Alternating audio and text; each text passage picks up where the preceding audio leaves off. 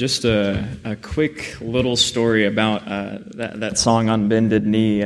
My dad used to lead songs quite a bit in church, and so when he would lead that song, and not just with that song, but any song he led, it was kind of funny. He would, of course, do the hand to keep the time, but he was also bend his knees with the beat, and so when he sings on Bended Knee, he's literally bending his knees up there as he sings. So just a funny, fond memory I have of church growing up. But I would like to thank Robert Peak for filling in for me last Sunday. I would like to thank him for the 3 sermons that he preached, his words, not mine. So I guess maybe I could just not preach today and then the next Sunday, and that would just, you already got 3 sermons, No, I'm kidding. We were gone. We were visiting friends down in Lafayette, Louisiana. He's a minister down there. He's the minister that officiated our wedding back in 2019, June 1st. And so the reason we went down there to visit is because they're sort of relaunching their church. They had a church split a few years ago, and then they kind of reevaluated things. They started cutting costs. They moved church buildings to a smaller location that wouldn't cost as much, and they're trying to become more outward focused in serving their community. They're not just hired hands, right? They're trying to be selfless and more focused outwardly to the community. And that's something we see in John chapter 10, something that Christ reflects. Christ is the good shepherd, and he is outward focused, right? He's selfless, he's outward focused, he cares for his sheep, and I'm just going to let the sermon preach itself, but let's pray before we get into the text. Our Heavenly Father, we are thankful for Christ, we are thankful for your word. We pray that as we read your word, that we may grow in wisdom and knowledge, and most importantly, love. We understand that we can grow so much just by reading and grow in knowledge, but Lord, we pray that most of all we grow in love, that we may love people more, that we may love people as your Son has loved us. It's in Jesus' name we pray. Amen. Now, before we walk through the text, I do want to preemptively provide some interpretation. We're going to be in John chapter 10, just to provide some interpretation. Jesus, in this metaphor of sorts, he's going to explain later on in John chapter 10 that he is the door and that he is the shepherd. We also got to keep in mind the context of this passage, right? A few weeks ago, we preached about the man who was born blind from birth, right? He was blind from birth, and Jesus, he's still having this discussion with the Pharisees that were there present, the Pharisees that witnessed this. And there's a contrast between what the Pharisees say about Jesus and what the blind man said about Jesus. John chapter 9, verse 24, the Pharisees say, "So for the second time they called the man," that is the Pharisees, they called the man who had been blind and said to him, "Give glory to God, we know that this man," referring to Jesus, "is a sinner." Right, so the Pharisees, they just keep getting further and further away from who Christ is, calling him a sinner. But then the blind man in verse 38 of chapter 9, he says, "Lord, I believe," and he worshiped him. So ironically enough, the man who was blind is actually the one who ends up really seeing. And then leading up to our passage in John chapter 9, verses 40 and 41, that says, "Some of the Pharisees near him heard these things and said to him, 'Are we also blind?' And Jesus said to them, 'If you were blind, you would have no guilt. But now that you say we see, your guilt remains.'" And then we are in chapter 10. All right, now, while we have chapter breaks, we have verses, we have chapter breaks, the way John, the writer of the Gospel of John, the way he presents it is that from John chapter 9 to John chapter 10, Jesus is still talking to these Pharisees. We didn't get chapter breaks, we didn't get verses till around 1200, 1300. So the way John presents is that Jesus, he's still talking to these Pharisees, and he says in John chapter 10, verse 1, "Truly, truly, I say to you, he who does not enter the sheepfold by the door, but climbs in another way, that man is a thief and a robber." Now, I think this is Jesus kind of implicitly, maybe really explicitly, calling out the Pharisees. They're the robbers. They're the ones who tried to enter another way. Now, remember, you got to keep in mind in the context of what we read so far, they don't think they need Jesus. They think Jesus is a fraud.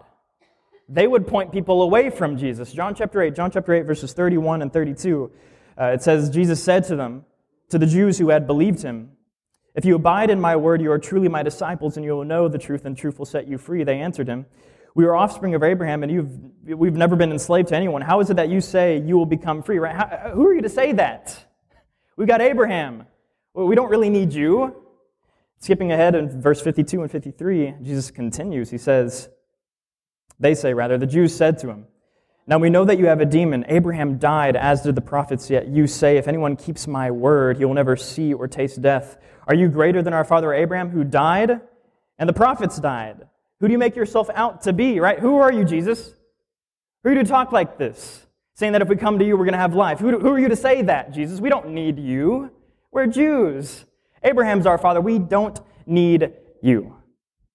So the Jews, the Pharisees, they would point people away from Jesus. You don't need him. He's a fraud. I think Jesus is calling them out as the robbers in John chapter 10. Verse 2, Jesus continues in John 10. "But he who enters by the door is the shepherd of the sheep." Now I know, as we go through this metaphor here, it's a little bit confusing. Jesus calls himself the door. He calls himself the shepherd. In a way, it's almost like he's saying, I'm entering through myself to lead these sheep. It's confusing, but you got to remember, this is a figure of speech. It's not meant to be taken literally. Right? I think he's simply communicating that he's not a thief. He doesn't enter another way. He's the true shepherd of the sheep. Verse 3 continues, "To him," that is the shepherd, "to him the gatekeeper opens. The sheep hear his voice, and he calls out his sheep by name and leads them out." The sheep hear his voice. He calls them by name. Now, I don't want this to get lost in the sermon. This is not the main point, but I don't want this to get lost. Think of this analogy of sheep and a shepherd. Right? If there was a shepherd who didn't really know the sheep's name, they were all just sheep. They were just a homogeneous flock of sheep. There was not one different from another. A sheep is a sheep is a sheep. If that were how the shepherd treated the sheep, would the shepherd actually care for them? No, right? Even think about Judy Jones. You have your cows named, right? So the act of naming shows that somebody cares. Right? Jesus is not careless with his flock of sheep. He doesn't lose us in the crowd. Jesus doesn't lose us. He knows us by name. He calls us by name. He's not careless. He knows us. Verses 4 through 6. "When he brought out all his own, he goes before them, and the sheep follow him, for they know his voice. A stranger they will not follow, but they will flee from him, for they do not know the voice of strangers." This figure of speech Jesus used with them, but they did not understand what he was saying to them, right? So he ends this figure of speech. They don't understand. Now, it's understandable that they don't understand. Imagine if you heard this for the first time. I didn't provide any interpretation for you. It would be a little confusing. Right? It'd be a little confusing. It's understandable that the Pharisees don't understand. And here's the thing. The Pharisees are not the only people in Scripture who have a hard time understanding Jesus. Luke chapter 8. Jesus tells them the parable of the sower to his disciples, and his disciples don't understand. Jesus has to explain to them this parable, so I don't think the Pharisees don't understand just because they're not sheep. After all, sometimes the sheep don't understand. But here's the difference. There are people who are going to hear Jesus. They're going to hear Jesus. They're not going to understand. They're going to leave. They're going to leave. There are people who hear Jesus. They don't understand. They leave. And there are those who hear Jesus. They might not understand, but they trust Jesus. Those people are the sheep. So I don't think the Pharisees just don't understand because they're not sheep. Sometimes the disciples, sometimes sheep don't understand, but they trust. So what we see in verses 1 through 6 overall is that Jesus, he's gathering this flock of sheep. He's gathering this flock of sheep. He's calling them by name. They know his voice. The Pharisees don't get what Jesus is talking about. Maybe sometime later they become sheep. Who knows? And as we've seen already in our text throughout the Gospel of John, the crowd, they're split on Jesus. They don't know what to make of him. Some don't believe at all. Some might begin to believe in him, as we see even in verses 19 through 21, jumping ahead. It says, "There was again a division, a split among the Jews because of these words. Many of them said, 'He has a demon and is insane. Why listen to him?' Others said, 'These are not the words of one who is oppressed by a demon. Can a demon open the eyes of the blind?'" Right? So we see this constantly throughout the Gospel of John. They're split. They don't know what to make of him. Some start to believe, maybe becoming sheep. So Jesus, he's gathering them. But here's a question for you.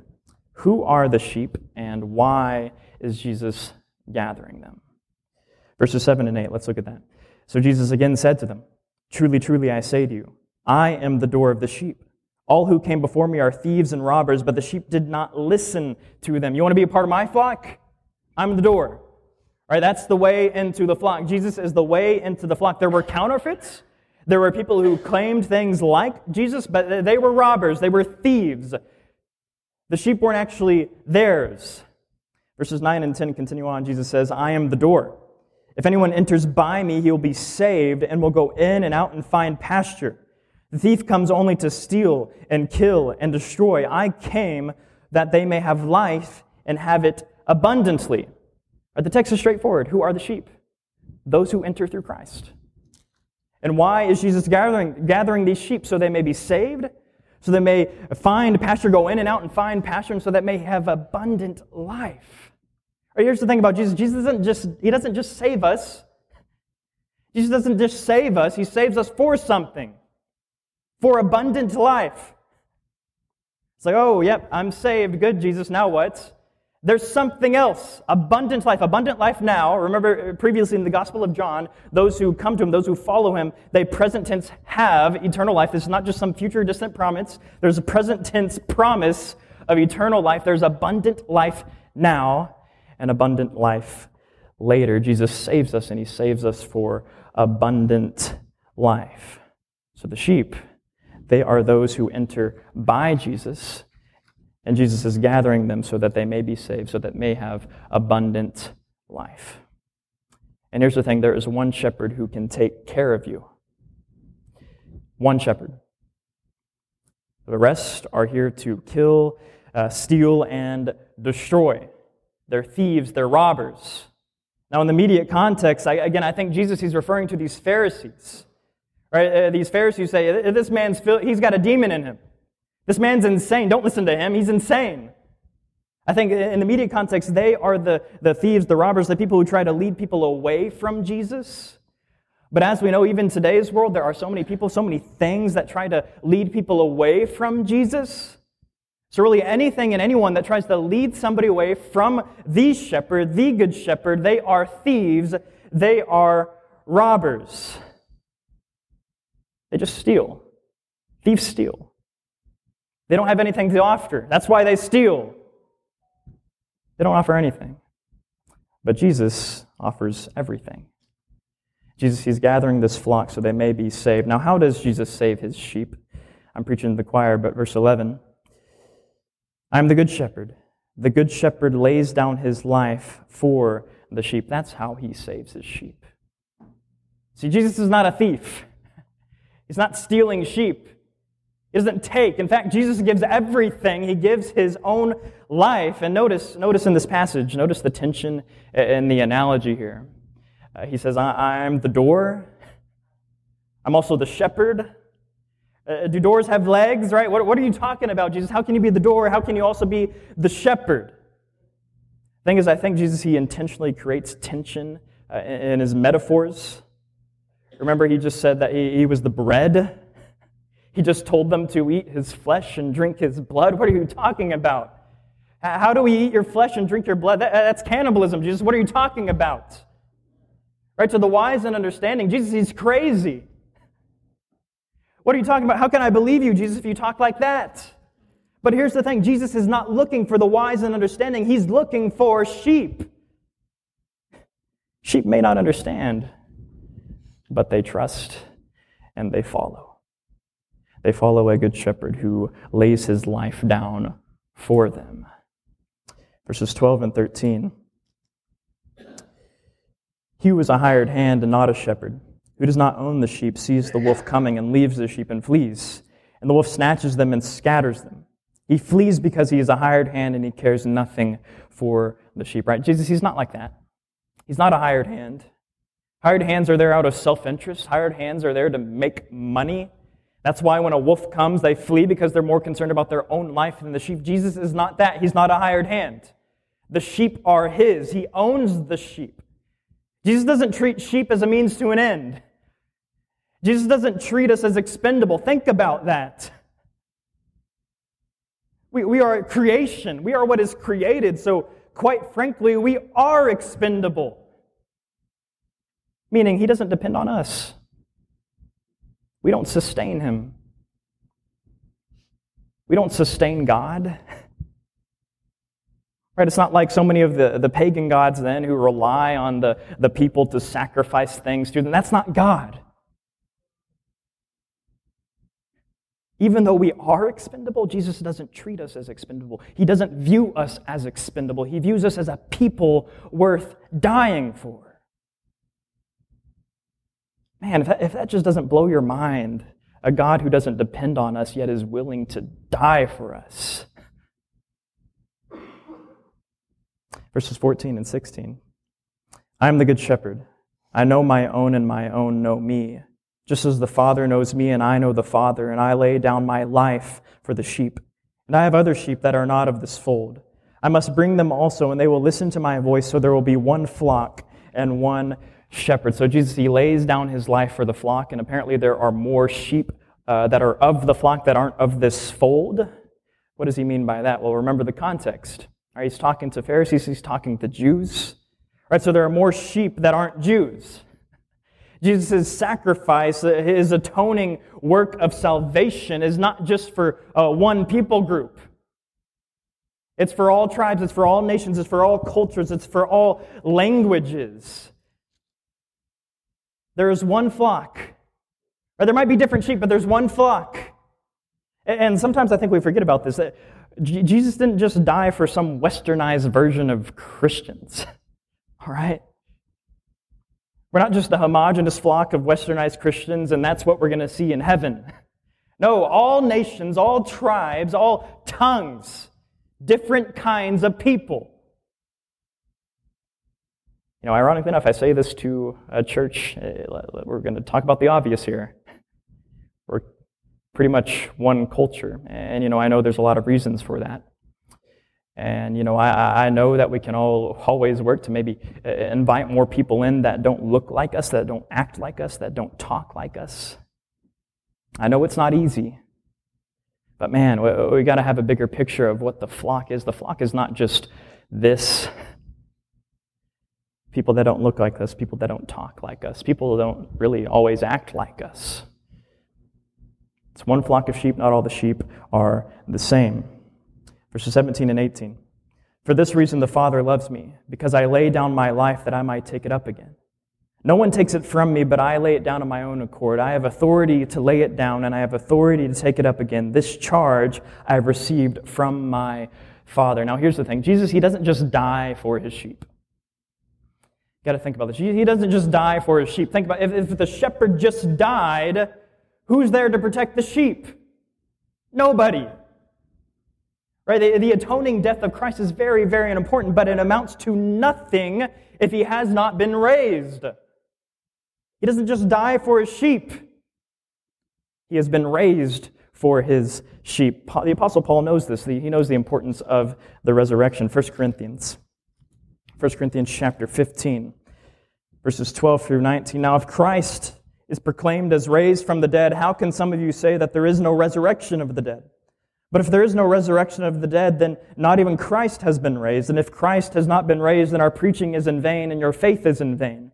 We've been found to be misrepresenting God because we testified about God that he raised Christ, whom he did not raise, if it is true that the dead are not raised. For if the dead are not raised, not even Christ has been raised. And if Christ has not been raised, your faith is futile and you are still in your sins. Then those who have also fallen asleep in Christ have perished. If in Christ we have hope in this life only, we are of all people most to be pitied. Jesus did not just die for his sheep. He was raised for his sheep. I don't have to tell you the implication, the seriousness of that. If he just died and that was it, well, what promise do we have? If the dead are not raised, if there's no implication past this life, then it doesn't matter what we do in this life. That's kind of what Paul's touching on here. If there's no implication past our current physical life, then it doesn't matter. Then what Christ did doesn't matter. But of course he did. Christ did indeed die. Christ was indeed raised. Back to John chapter 10, look at verse 18 again. No one takes it from me, but I lay it down on my own accord. I have authority to lay it down, and I have authority to take it up again. This charge I have received from my Father. It is one thing for Jesus to say that he can lay down his own life. Of course he can. Anybody has that power. Anybody can lay down their own life. But to the Pharisees, Jesus is out of pocket when he says, I don't just have authority to lay it down, I can take it back up again. Right, here's this man, this mortal man, he's flesh and blood, he can be hurt like him, he can cry like them, and he's saying, I can take my life back up. I think that's why they say, man, this guy's got a demon, he's insane. Nobody can do that. No mortal man can take back their life. That's what the wise would say. See, the wise think Jesus is insane, but the sheep view Jesus as Savior. So Jesus, he's gathering his flock. Jesus is gathering his flock so they may have abundant life. He did this by dying. He did this by being raised. So enter the door. Be a part of the flock.